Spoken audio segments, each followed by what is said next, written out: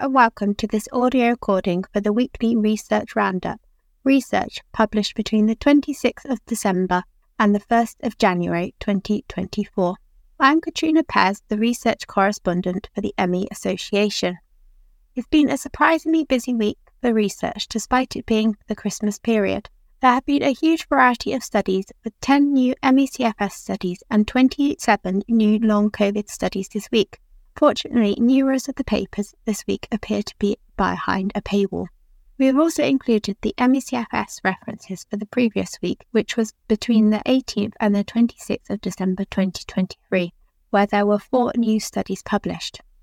We have highlighted one of the ME/CFS studies in more detail.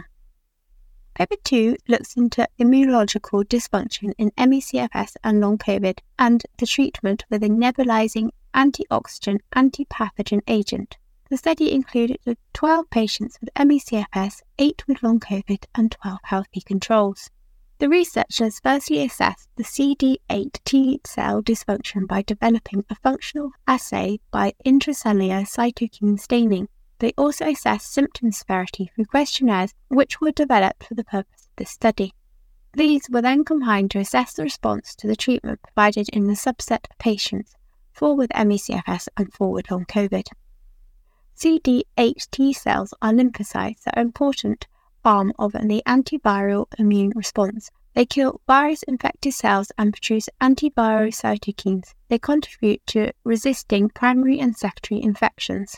The treatment used in this study was a nebulizing antioxidant antipathogen agent, Inspirital. It was initially developed to treat major symptoms of respiratory distress through an agent with combined antioxidant, anti-inflammatory, and a broad-spectrum antiviral, antifungal, and antibacterial properties. It is sterile, isotopic, pH-balanced liquid suspension with 4 ingredients, 2 endogenously produced compounds, 1 repurposed prescription drug that is prodrug to an endogenous produced amino acid, and 1 plant extract monoterpene cyclic ether, and 1 natural biocyclic sesquiterpene in a liquid carrier.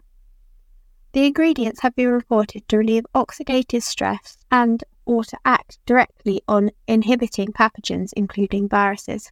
Administration of these well-studied antioxidant and agents with antipathogen potential to the lungs, components of this nebulizing agent are also likely to be distributed systematically with potential to enter the central nervous system.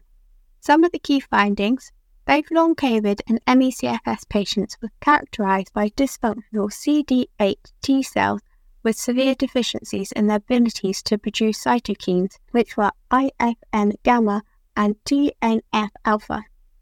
Results show that CD8 T cell dysfunction initiates some aspects of T cell clonal exhaustion, a phenomenon associated with oxidative stress. The symptom severity questionnaire showed similar symptom profiles for both ME/CFS and Long Covid. For the patients that underwent treatment, patients' immune deficiencies and health improved during the treatment period with the nebulizing agent. For the patients that underwent treatment, there was an increase in CD8 T cells, IFN-gamma and TNF-alpha production, and a decrease in the overall self-reported symptom severity score by 54%. All 8 patients which received treatment had a positive response. No serious treatment-associated side effects or laboratory anomalies were noted in these patients. The authors suggest that this work provides evidence of a useful biomarker, CD8 T cell function, reminiscent of T cell exhaustion, that may assist in diagnosis and have a utility for tracking disease outcomes during therapy, including the response to a potentially new treatment. There are some interesting results in this study which further show the similarities between ME/CFS and Long Covid. A few things to point out about this study. ME/CFS patients were diagnosed by the Institute of Medicine criteria. This study was a primary retrospective case series report that reports the details of 8 patients who received the treatment, the nebulizing agent.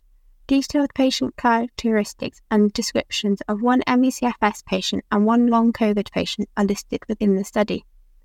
Patients took the nebulizing agents for different periods of time depending on the rate of improvement in their symptom severity. This varies between 3 to 15 months.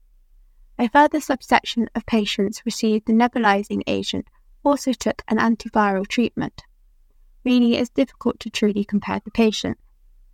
The results show that interfering with long COVID patients in the earlier stages of illness has a greater potential to improve the disease outcomes compared to those at later stages or more chronic ME/CFS.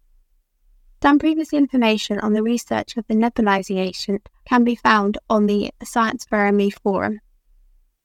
This is expressed by the authors to be only a preliminary study. The treatment suggested alone would need significant more studies, which would need to be conducted in double-blinded controlled trials. This is also one of the few studies where biological methods are used to assess treatment response. Thank you for listening to this audio recording for the weekly research roundup. I shall be back next week with the next instalment.